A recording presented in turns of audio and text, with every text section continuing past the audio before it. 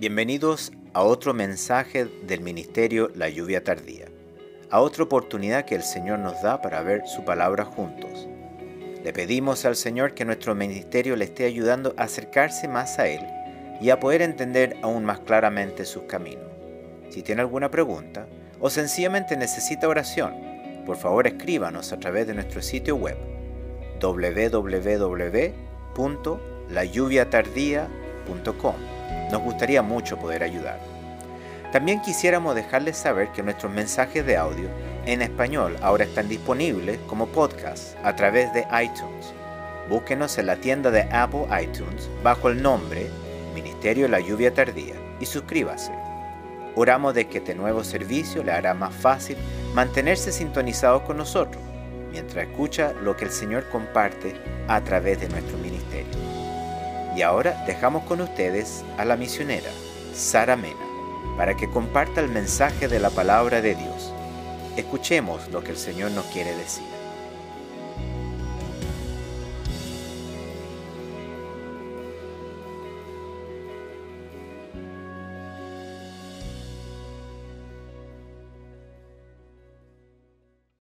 Que el Señor les bendiga. Hoy la palabra nos enseñará a creer en esperanza contra esperanza. La palabra de Dios nos guía para que podamos entender la profundidad de sus escrituras, en las cuales está el poder de su deidad, por lo que muchos, por su falta de fe y del conocimiento de ellas, caen en dolorosos errores, como los saduceos, que eran personas de un partido judío opuesto a los fariseos. Estos saduceos eran personas de elevada instrucción y en su mayor parte eran gente rica, influyente y poseedoras de altas funciones públicas. Estos eran opuestos a la mayoría de lo que los fariseos creían. Empezando, negaban la resurrección y la retribución en el más allá, afirmando que el alma muere juntamente con el cuerpo. Negaban la existencia de los ángeles y los demonios. Ellos enseñaban que aquí sufrimos las consecuencias directas de nuestros actos, buenos o malos, y que aparte de esto Dios no se ocupa de nuestra conducta. Su negación de la inmortalidad y de la resurrección se basaba, según ellos, en el hecho que la ley de Moisés no contiene textos explícitos acerca de estas doctrinas. Por eso que cuando el Señor Jesús vino a este mundo, dice que aquel día vinieron a él los saduceos, que dicen que no hay resurrección, y le preguntaron diciendo: Maestro, Moisés dijo, si alguno muriere sin hijo, su hermano se casará con su mujer y levantará descendencia a su hermano. Hubo pues entre nosotros 7 hermanos. El primero se casó y murió, y no teniendo descendencia, dejó su mujer a su hermano. De la misma manera también el segundo y el tercero hasta el séptimo. Y después de todos murió también la mujer. En la resurrección, pues, ¿de cuál de los 7 será ella mujer, ya que todos la tuvieron? Entonces respondiendo Jesús les dijo: erráis ignorando las escrituras y el poder de Dios, porque en la resurrección ni se casarán ni se darán en casamiento, sino serán como los ángeles de Dios en el cielo. Ahí estaba el gran error de ellos, ignorando las escrituras y el poder de Dios. Eran sabios humanamente, pero espiritualmente eran ignorantes, afirmando cosas que no son reales en el Señor, siendo que eran su pueblo. Por eso que el Señor antes había dicho: porque mi pueblo es necio, no me conocieron, son hijos ignorantes y no son entendidos, sabios para hacer el mal, pero hacer el bien no supieron. No hay nada peor que ignorar las escrituras y el poder de Dios. Y estos saduceos no sabían lo más importante de saber y de llegar a creer en el poder de su obra. Por eso que en el libro de Eclesiastés el Señor a los ignorantes de su poder les dice: como tú no sabes cuál es el camino del viento, o cómo crecen los huesos en el vientre de la mujer encinta. Así ignora la obra de Dios, el cual hace todas las cosas. Porque solo a través de las Escrituras conoceremos, nos enteraremos y sabremos del poder de Dios. Y la más grande de sus manifestaciones de su poder es la resurrección. Porque esta fue cuando Dios Padre en su grandioso poder, como el mayor de la deidad, siendo el Dios Todopoderoso, en el tercer día de la muerte de su Hijo unigénito, lo levantó de entre los muertos. Y en el poder de esa fe es que vamos a ser levantados todos los que hemos creído con todo nuestro corazón en el Hijo de Dios. Porque la fe del Señor en nosotros nos ha hecho miembros de su cuerpo. Por lo tanto, por esa misma fe, todos los que realmente somos hijos de Abraham, dice que fuimos ya levantados en el cuerpo de su santo Hijo. Por esto mismo su palabra lo afirma diciendo, en él también fuiste circuncidado, con circuncisión no hecha a mano, al echar de vosotros el cuerpo pecaminoso carnal en la circuncisión de Cristo, sepultados con él en el bautismo, en el cual fuiste también resucitados con él mediante la fe en el poder de Dios que le levantó de los muertos. ¿Y cómo debe ser esa fe en nosotros? Semejante a la de Abraham, porque él creyó en esperanza contra esperanza para llegar a ser padre de mucha gente, conforme a lo que se le había dicho, así será tu descendencia. Y no se debilitó en la fe al considerar su cuerpo que estaba ya como muerto, siendo de casi 100 años. O la esterilidad de la matriz de Sara. Tampoco dudó por incredulidad de la promesa de Dios, sino que se fortaleció en la fe, dando gloria a Dios, plenamente convencido de que era también poderoso para hacer todo lo que le había prometido.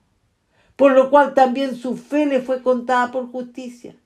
Y no solamente con respecto a él se escribió que le fue contada, sino también con respecto a nosotros, a quienes ha de ser contada, esto es, a los que creemos en él que levantó de los muertos, a Jesús, Señor nuestro, el cual fue entregado por nuestras transgresiones y resucitado para nuestra justificación. Esa verdadera fe es la que nos justifica. Y esta se manifiesta solamente cuando llega a creer en esperanza contra esperanza. Y muchos se preguntarán, ¿qué significa creer en esperanza contra esperanza? Significa que cuando un ser sufre la pérdida total de toda esperanza humana, ya sea que la haya tenido en él o en todos los demás, esto es lo que llamamos comúnmente cuando se nos cierran todas las puertas, cuando todo nos falla y todos nos fallan. Ahí es cuando una vida se vuelve totalmente a Dios, poniendo solo su esperanza en Dios el Señor, sin mirar a nadie ni a nada más que a Él. Porque solamente en Él pone toda su fe, solamente en Él está todo su amor. Por lo tanto, su única esperanza en este mundo pasa a ser solamente Dios. Porque está seguro, teniendo una firme convicción que el Señor no lo dejará ni lo desamparará. Porque el Señor es un ser vivo, verdadero, perfecto y santo, que no conoce lo que es fallar.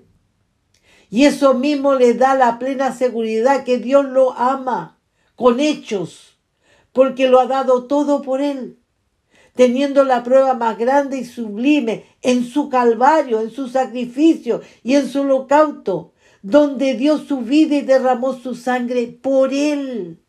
Y nadie ni nada se puede comparar o asemejarse a todo lo que Dios dio por él. Pero para llegar a esto, se tiene que morir esa esperanza humana que todo ser tiene en diferentes cosas en este mundo. Esa esperanza humana tiene que morir para que esa nueva esperanza que es Dios se haga vida en nuestro corazón, en nuestra alma, en nuestra mente y en nuestra fuerza.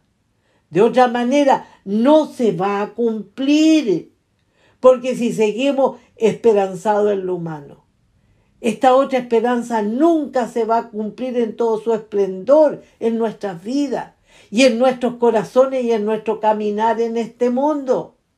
Y esto fue lo que tuvo que vivir nuestro padre de la fe, Abraham, cuando llegó al punto que ya su cuerpo estaba como muerto. Y además la vejez y la esterilidad de la matriz de Sara. ¿Podía Abraham en ese estado engendrar un hijo? Era imposible. ¿Le era útil Sara como mujer para que concibiera ese hijo que tanto había anhelado? Imposible. Por eso que todo lo humano tuvo que llegar a ser totalmente imposible para él. Tuvo que llegar a no tener esperanza ninguna en ello. Tuvo que morir para él toda esperanza humana, para que pusiera toda su esperanza solo en Dios. Por eso que toda vida que no experimenta esto, no va a seguir a Dios con la fe y el amor que Dios se merece. Porque o va a estar confiando y esperando en sí mismo, o en sus seres queridos, o en su profesión, o en el dinero, o en los amigos, o en sus autoridades.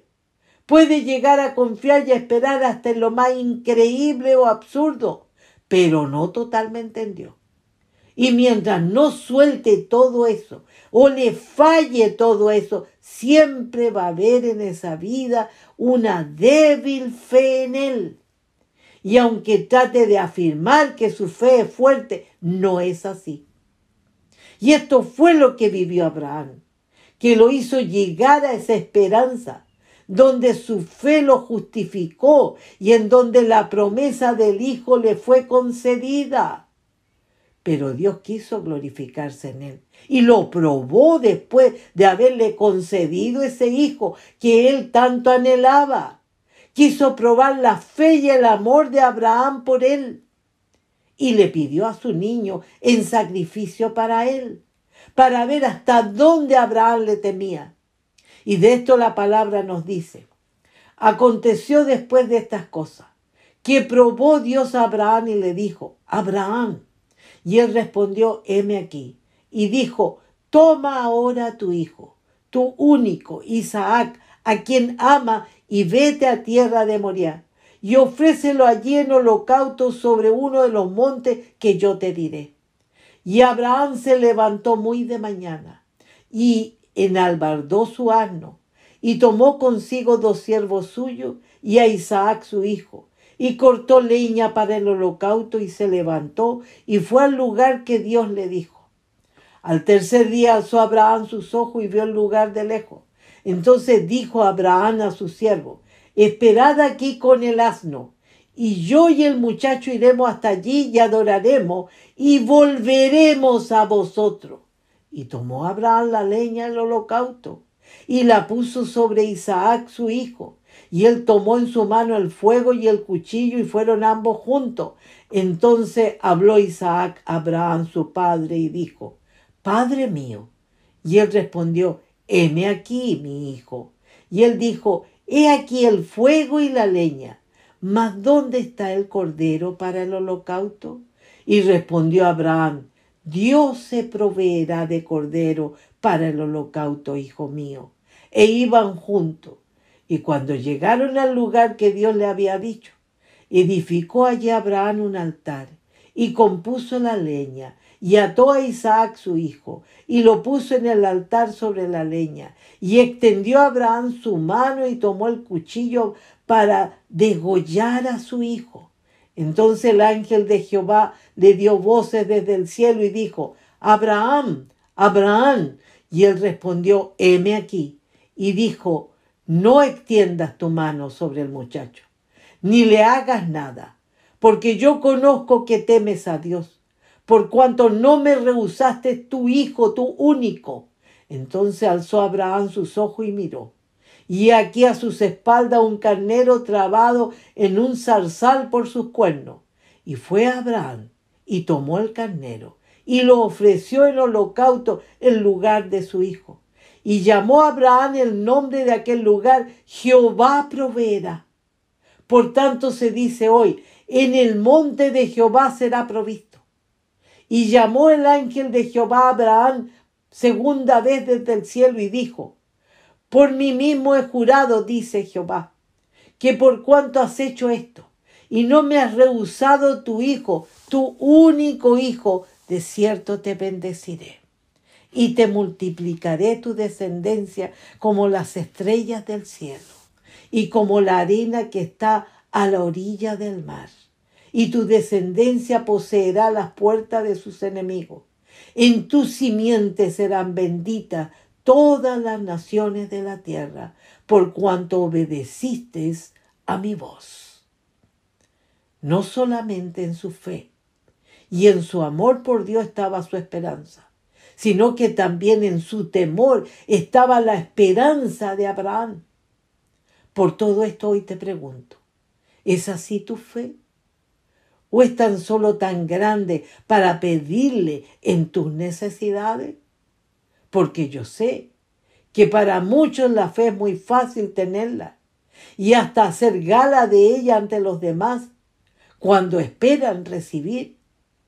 Por eso que también te pregunto, ¿es igual tu fe al tener que darle a Él lo más amado tuyo que Él te esté pidiendo? Te aseguro que no eres capaz de sacrificar nada por Él, sino que todo lo contrario, vives esperando que sea Él el que te dé y que te solucione todos tus problemas. Por eso que te puedo preguntar, ¿en quién está puesta tu esperanza? ¿En lo que esperas recibir o en lo que tú vas a dar? Porque estás capacitado para aceptar los resultados de tu justificación cuando su palabra nos dice, justificados pues por la fe, tenemos paz para con Dios por medio de nuestro Señor Jesucristo, por quien también tenemos entrada por la fe a esta gracia en la cual estamos firmes y nos gloriamos en la esperanza de la gloria de Dios. Y no solo esto, sino que también nos gloriamos en las tribulaciones, sabiendo que la tribulación produce paciencia, y la paciencia prueba, y la prueba esperanza, y la esperanza no avergüenza, porque el amor de Dios ha sido derramado en nuestros corazones por el Espíritu Santo que nos fue dado. Esta es la verdadera fe. Esta fue la fe de Abraham. Esa fe que es tan fuerte y firme que se llega a gloriar en las tribulaciones, en la paciencia y en la prueba, porque la vive, la acepta y la enfrenta. Es una fe especial porque es la fe de Cristo que se gloría en la esperanza de la gloria de Dios, por el amor que hay para con Él, en su corazón, en su alma, en su mente y en toda su fuerza. Por esto mismo, que de esa fe de Abraham la palabra dice, por la fe Abraham, cuando fue probado, ofreció a Isaac. Y el que había recibido las promesas ofrecía a su unigénito, habiéndosele dicho, en Isaac te será llamada descendencia, pensando que Dios es poderoso para levantar aún de entre los muertos, de donde en sentido figurado también le volvió a levantar. Esta fe de Abraham es vida, porque está toda su esperanza solo en Dios. Por eso que Dios es solo Dios de vivos. Y por esto fue que el Señor Jesucristo a los saduceos les dijo, pero respecto a la resurrección de los muertos, ¿no habéis leído lo que os fue dicho por Dios cuando dijo, yo soy el Dios de Abraham, el Dios de Isaac y el Dios de Jacob? Dios no es Dios de muertos, sino de vivos. Por eso que yo pregunto, Nos gloriamos en las tribulaciones, en paciencia y en las pruebas, que son las obras de la fe. Por algo la palabra a todos nos pregunta, ¿no fue justificado por las obras Abraham, nuestro padre, cuando ofreció a su hijo Isaac sobre el altar? ¿No ves que la fe actuó juntamente con sus obras? ¿Y que la fe se perfeccionó por las obras? Y se cumplió la escritura que dice, Abraham creyó a Dios y le fue contado por justicia y fue llamado amigo de Dios. ¿Estás entendiendo lo que la verdadera fe significa para poder llegar a ser constante en la esperanza? Para que también así podamos perseverar hasta el fin sin fallar, porque la vida está en nosotros. Estamos firmes en la fe, en el amor y en el temor del Señor como Abraham, para gloriarnos en la esperanza de la gloria de Dios. Porque así Abraham creyó a Dios y le fue contado por justicia. ¿Eres realmente hijo de Abraham? Porque sabed por tanto que los que son de fe, estos son hijos de Abraham. ¿Y quiénes son de fe, de amor y de temor? Los que son de Cristo. Por esto su palabra nos dice, y si vosotros sois de Cristo, ciertamente linaje de Abraham sois y herederos según la promesa. De modo que los de la fe son bendecidos con el creyente Abraham. Por eso que para cerrar te pregunto, ¿creíste en la misma forma que creyó Abraham? ¿Creíste cuando toda tu esperanza humana murió para poner toda tu esperanza solo en Dios? Porque solo así te gloriarás en toda tribulación, en paciencia y en las pruebas, lo cual fortalecerá tu esperanza en tu Dios y Señor hasta el final. Que el Señor les bendiga.